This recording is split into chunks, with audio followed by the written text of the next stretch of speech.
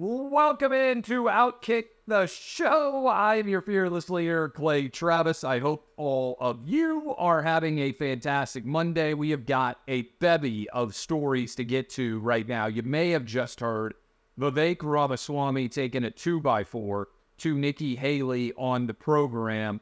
We just finished that interview on Clay and Buck with Vivek, and that's going to be up soon. I think you guys are going to enjoy that. Because that conflict with Nikki Haley went even more into, I would say, the public arena than it already was. We got to talk about Michigan. Texas A&M firing Jimbo Fisher. The Alabama and Georgia dominant wins. Missouri whipping Tennessee. Where we are in the college football playoff picture. All that and more. Plus, Marvel superhero movie totally bombs. Megan Rapinoe tears her Achilles tendon, says it's proof there is no God. Jack Smith wants there to be no cameras in the courtroom. Trump and the media want them. Arkansas, not a good season. 3-7, I believe, on the year. And there's a Polar Express controversy. Eric Adams under fire from Biden's Department of Justice. That's what happens. Tim Scott, senator from South Carolina, has suspended his presidential campaign. All of that we have got to run into. Plus, by the way, my chair's too low. I gotta lift my chair. Hold on a sec. I've got to be more. I got to be higher up. I think I need a new chair. This chair, like over time, is slowly shrinking. So, like, I'll put myself up at a decent level, and then I slowly just sort of shrink down over time. I think I may have given this chair too much of a workout. I'm not sure. I don't think it's weighing too much. I'm not that out of shape, although kind of out of shape, not totally out of shape. All right, so let's start with Michigan. I think this judge made the wrong decision in not granting Michigan the temporary restraining order that they were seeking to allow Jim Harbaugh to coach against Penn State. Now, let me explain why. I don't believe, based on having read what the Big Ten findings reflected, and also having read the documents surrounding this entire investigation, the Big Ten itself says they haven't found any evidence that Jim Harbaugh definitively knew about what was going on in terms of this signal stealing. I think that Tony Petitti, whatever his name is, the Big Ten commissioner, I think that he overreacted. He allowed a mob of angry Big Ten opponents to bully him into suspending Jim Harbaugh. And I would have granted the TRO if I were this Washtenaw County judge who was assigned this case. Why? Because I believe that Jim Harbaugh is being irreparably harmed by not being allowed to coach on the sideline for Michigan games. He can never get back on the sideline for Penn State or Maryland or Ohio State. But I believe this judge is unlikely to grant the TRO, because if she had been inclined to do so, I think she would have granted it before this suspension came down, because now, if she finds that there's irreparable harm to Harbaugh, there is no recourse to get him back the game that he was not allowed to coach against Penn State. So I think that she is making an error, but it seems to me likely at this point that she will not grant the TRO and that Jim Harbaugh will not be coaching against Maryland or Ohio State. Now, you can argue that Michigan as a rallying force is actually benefited by Harbaugh not being on the sideline, because the entire Michigan universe, players, coaches, fans, alums, president of the university, all of them are lining up behind Jim Harbaugh and saying that he is being treated unfairly. I don't know that he's being treated unfairly. I do believe that the Big Ten commissioner is acting in an arbitrary and capricious fashion and not following the procedures required under the Big Ten bylaws as it pertains to investigations alleging impropriety in this manner. So, I actually, like I said, believe that Michigan is being unfairly treated here, and that there should have been a granting of this TRO, and that this judge has basically signaled that she will not be doing this. I think it was cowardly of the Big Ten to act on a Friday. I think it was cowardly of them to act when Jim Harbaugh was in the air en route to the game. I hope they had Wi-Fi on the airplane so that they could see that this suspension was happening. But I think this is ultimately indefensible, but also simultaneously a rallying situation. What I would say is it's incredible television. I put on Big Noon waiting to see what the result of this court proceeding was going to be. Like a lot of you, they were live in Happy Valley. It's a situation without precedent. Jim Harbaugh could theoretically return for the Big Ten title game, and the commissioner of the Big Ten could be forced to present the trophy to him. If that were to occur, I think it would be amazing television if Jim Harbaugh took the trophy, spiked it, said bet, which has become the rallying cry, and led his team off the field. Can you imagine that spiked Big Ten trophy in the trophy case at the University of Michigan? Everybody would come get their picture with it. It would be an immediate t-shirt, right, that they would sell millions of dollars worth of gear, and it would continue the title defense and the rallying effect. To me, the analogy I'm drawing here is Auburn 2010. I think Michigan continues to claim they did nothing wrong and argue that they're being unfairly treated. I said several weeks ago that I didn't think the Big Ten, the NCAA, or Michigan were going to derail this title run. It's going to take someone beating it. Maybe Ohio State can do it in the big house in the final week of the year. I wouldn't bet on it. I think Michigan's going to go 13-0 and be in the college football playoff. And I think there are a lot of people out there that will be following this. All of the chaos, all of the controversy, all of the conflict is good for college football. Conflict is good. It's what makes people pay attention. Any story without conflict is a boring one. The games themselves typically represent the conflict. Now we've got a different caliber of story. All of this, I think, works in Michigan's favor. Okay, on-field result. What an ass kicking. Michigan didn't throw a forward pass in the entire second half. 30-plus plays in a row just running the football. What an unbelievable performance by Michigan. Physically dominant in the second half, basically told Penn State, your offense cannot score enough to beat us. We don't even have to use the forward pass. They didn't. They got a solid quarterback in J.J. McCarthy, and they just lined up and ran the football every play and physically dominated Penn State. A lot of Penn State fans upset. It's probably going to be the most disappointing 10-2 season in Nittany Lion football history. Maybe the most disappointing 10-2 season in college football history. Penn State just not good enough on the offensive side of the ball. Defense is very good. They lack explosion. They don't scare anybody. The Penn State has now fired their offensive coordinator. I think ultimately this is just a sign of Penn State being a top 10 to 15 caliber program, but not a top 5 one. And if Penn State were, for instance, in the ACC, I think they'd have a good chance of winning the ACC. I think they'd have a good chance of winning the Big 12. But they're in the Big 10, and they're in the Big 10 East, and they're the third best team in the Big 10, and they happen to be the third best team in their own division. I think this will manage a matter of less in a 12-team playoff because you could still be the third best team in your conference and one of the 12 best in the country. And I think that would benefit James Franklin going forward. But my goodness, Michigan on the road, 10-0. They're going to beat Maryland this weekend, even with it being a clear trap game. And then I believe they will beat Ohio State, be 12-0 going to the Big Ten championship game. Well, they'll beat Iowa, I think, who is now the favorite to emerge as the proverbial beatdown candidate on the other side of the field. Big Ten West, uneven division. Alabama. Jalen Milroe has moved from a game manager to the reason why Alabama wins. I'm not sold on Alabama's talent at wide receiver, not sold on their talent on the offensive line, not sold on their talent at the running back position. But Jalen Milroe is and has become, over the course of this season, a difference maker for Alabama. Elite, being able to make plays, 3 passing touchdowns, 3 rushing touchdowns. He is one of, I think now, the 10 most explosive players in college football. I'd put him up there with Jaden Daniels, who had probably the best game of the year in college football. went for over 300 yards throwing the football, over 200 yards rushing the football, over 600 total yards, period. Florida Gators had no answer for him whatsoever.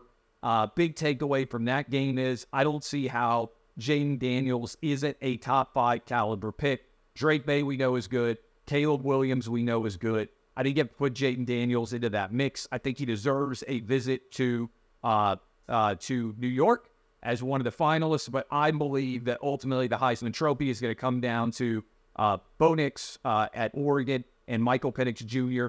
at Washington. Whichever of those teams wins the Pac-12 championship is likely to be your Heisman Trophy winner, I believe, because Jaden Daniels doesn't really have any more signature opportunities in terms of being on the national stage. I know they play Texas A&M. I'll get to Jimbo being fired momentarily. But to me, it's going to be Nix versus Penix, and we'll see whichever team, and I think it'll be Oregon, emerges from the Pac-12 championship as the Pac-12 champ. I believe that quarterback will end up the Heisman Trophy winner as well. Hey, Clay Travis here. We'll be right back. But first, here's a word. How about Florida State continues to win? Ohio State continues to win. There are 8 teams that still have a chance to be your national champion in no particular order. Georgia obliterated Ole Miss. Georgia is rounding into shape. Carson Beck also becoming more of a difference maker at quarterback. Georgia, Alabama, Ohio State, Michigan, Texas, Washington, and Oregon. That is your and Texas. That is your 8 teams that are still in the mix. Most difficult challenge in the playoff picture would be if Michigan or Ohio State goes 13-0, they're in. If Florida State goes 13-0, they're in. If you also ended up with Washington, Oregon in the Pac-12 championship game, heck, if Washington goes 13-0, they're definitely in.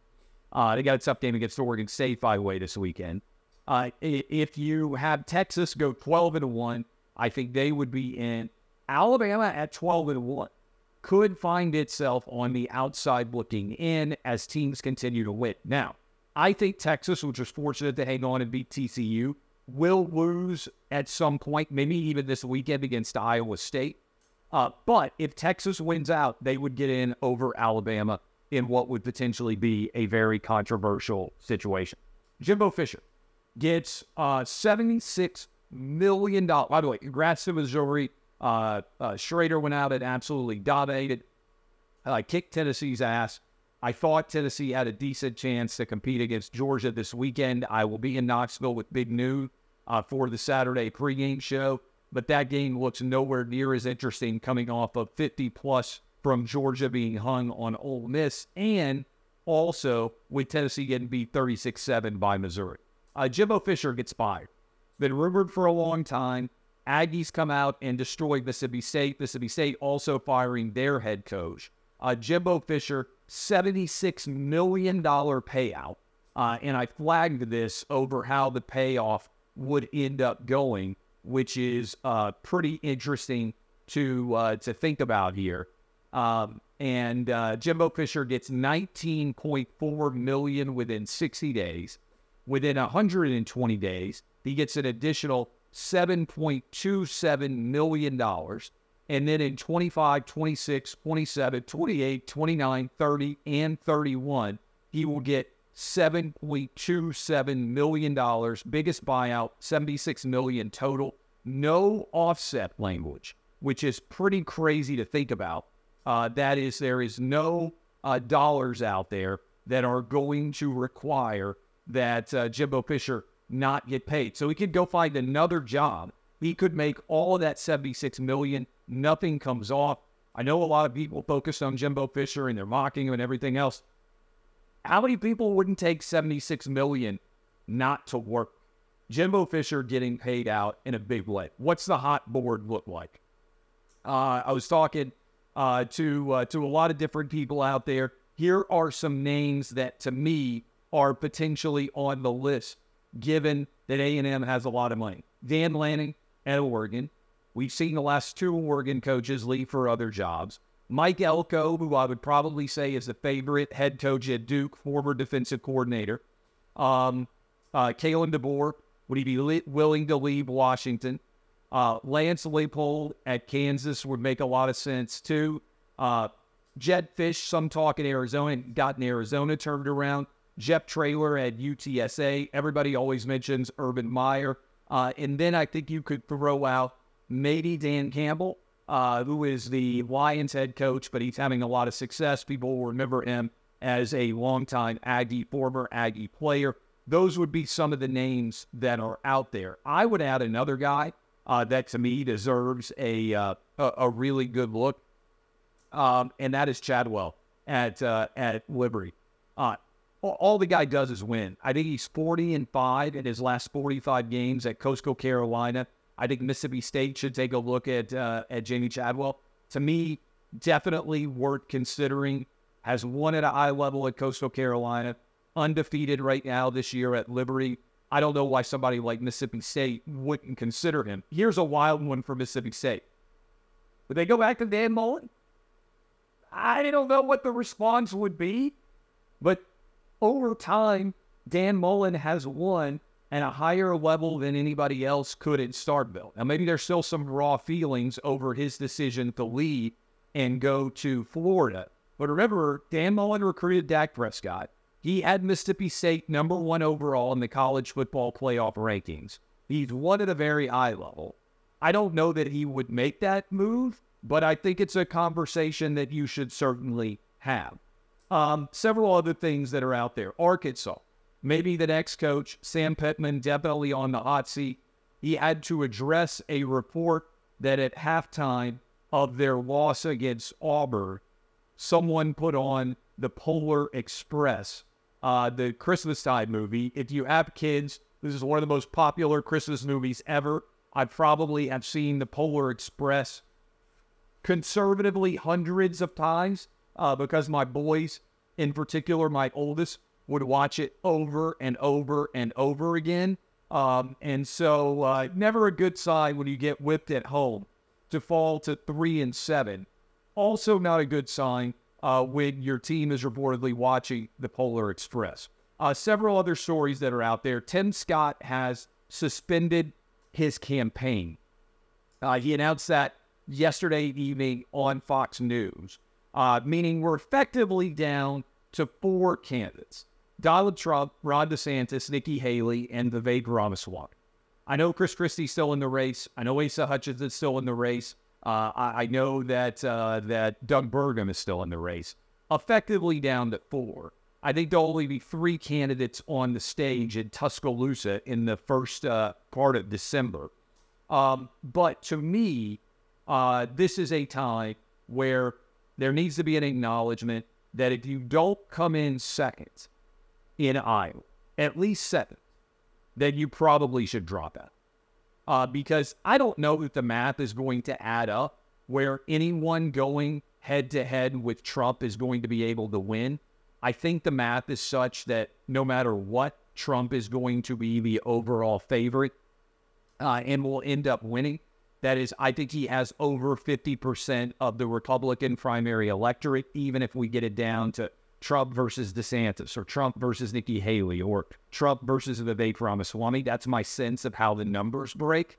But I think you have to get it to 1v1 sooner or later, and I would suggest that Iowa should be the proving ground, and that you go 1v1 against Trump in New Hampshire and potentially in South Carolina, and see whether or not there is going to be an opportunity to beat Trump or not. But I give credit to Tim Scott, Senator Tim Scott, South Carolina, good guy. We've had him on the show several times. I think he made a compelling argument about the importance of opportunity in America. I think the challenge going forward for him was he wasn't able to cut through the noise. And so I think he made the right decision. As soon as you know that you can't win, I think you should drop out and allow the contenders to really kind of throw punches at each other. Megan Rapinoe finished her career in an NWSL game, and only a few minutes in, she tore her Achilles tendon. And then in a post-game press conference, she said, if you had any doubts about whether there was a God or not, this proves there is no God. Yes, Because for my whole life, Megan Rapinoe, I've been thinking to myself, you know what will prove once and for all whether there is any God? It's whether or not you get injured playing soccer in your final soccer match. Now, Megan Rapinoe probably would say she's joking. I think Megan Rapinoe has been uniquely destructive to U.S. women's soccer. And let me just tell you, in 2015, I was present when the U.S. women's soccer team won the Women's World Cup in Canada and beat Japan. I was there with my kids. We were in that crowd in Vancouver. It was an awesome, fun experience. The U.S. women's soccer team was one of the most beloved American sports teams that I can remember. 2019, they go to France and they win again. They're then invited to the White House. Megan Rapinoe says no. She also refuses and bullies other teammates to have them not stand for the national anthem. 2023, in the knockout stage, Megan Rapinoe airmails a penalty kick. As a result, the U.S. women lost, and many people exulted. Since that time, Megan Rapinoe, who is gay and is married to a Jewish woman, has decided that she wants to raise money for Palestine. She is a woke imbecile and a hypocrite. And I think and believe that she has destroyed much of the support that the U.S. women's soccer team used to have. This is what woke does. It destroys everything. From a beloved U.S. women's soccer team in 2015 that the whole nation embraced and everyone was supportive of, to now a team that many people wanted to celebrate when they lost, and in particular, she failed. Now, I don't ever celebrate any injury, right? I don't want any athlete to get hurt. I'm not going to be the person who comes out when Aaron Rodgers tears his Achilles tendon, like many people did, say, oh, this is what happens when you refuse to get the COVID shot. So I don't want Megan Rapinoe to get hurt. But I do believe that she has been uniquely destructive to the brand of American women's soccer in what should be a uniting and celebratory experience where everybody together can root for the U.S. women's soccer team. Megan Rapinoe destroyed their overall brand. Saturday, video from inside of the UFC event at Madison Square Garden. Donald Trump walked in with Kid Rock, Tucker Carlson, Dana White, and his own son, Donald Trump Jr., and the entire Madison Square Garden went bonkers.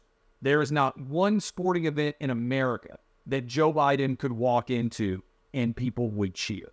The data is out there right now. Trump has never been stronger than he is at this present moment, a little bit less than a year from when the 2024 election would take place.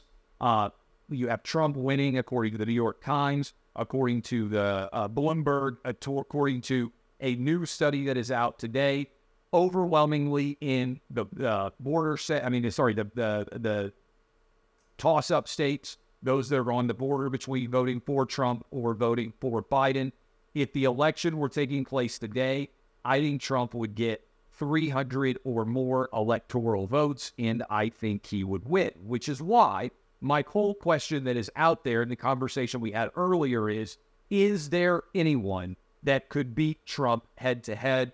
Increasingly, my opinion is that would not occur. Speaking of Trump, we had Julie Kelly on in the second hour of Play and Buck, and we had a discussion with her. Trump has joined all of the news organizations, the New York Times, CNN, MSNBC, Fox News. Everybody out there wants there to be cameras inside of the courtroom where Trump theoretically is going to be on trial in March in Washington, D.C. Jack Smith and the Joe Biden Department of Justice are opposing. Let me just ask you this question right off the top. If it's so important to democracy that Donald Trump be convicted of a felony for his role in January 6th related incidents, why would you not want every American able to see this trial on camera? Politics can create strange bedfellows. Donald Trump and all of the media organizations want this trial on television for all of us to be able to see. I think what's happening is that the Biden Department of Justice is recognizing that this is blowing up in their face. They never anticipated that Trump would be as strong as he is right now, and they are afraid that if this case is televised, that it's going to make Trump even stronger. I've been saying for months, before I even knew what positions different people were going to take, this case has to be televised. It is imperative that all of us be able to watch. A new Marvel superhero movie came out, and it is the biggest failure debut in the history of the Marvel movies since Disney purchased Marvel. Only, I believe the number is $47 million in total revenue. Roughly 2/3 of the worst ever.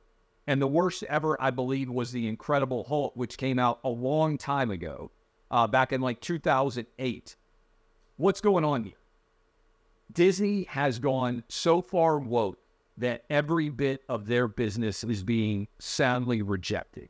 You had the worst debut of a Pixar movie ever. You now got the worst debut of a Marvel movie ever. They had to shut down Star Wars Hotel. They put the Star Wars movies on hiatus because they got so woke that everybody stopped going. Theme park attendance is down. The cost of sports rights is continuing to grow. Disney's not going to be able to afford, I need to write on this at some point, its current NBA package, as well as an expanded college football package.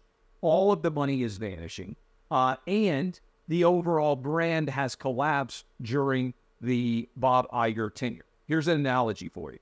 Bob Iger is to Disney what Megan Rapinoe is to the U.S. women's soccer team. Both total failures who embraced woke culture and led their individual organizations to collapse while benefiting publicly themselves. Remember, Megan Rapinoe's made a lot of money off of embracing woke politics. So has Bob Iger.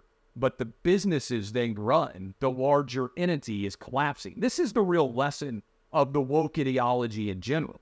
People stop doing what's best for them and stop doing what's best for the organization and just do what's best for them. And ultimately, that leads to an organization like Disney collapsing or the U.S. women's soccer team. Finally, Eric Adams had his cell phones and his iPad seized by the FBI.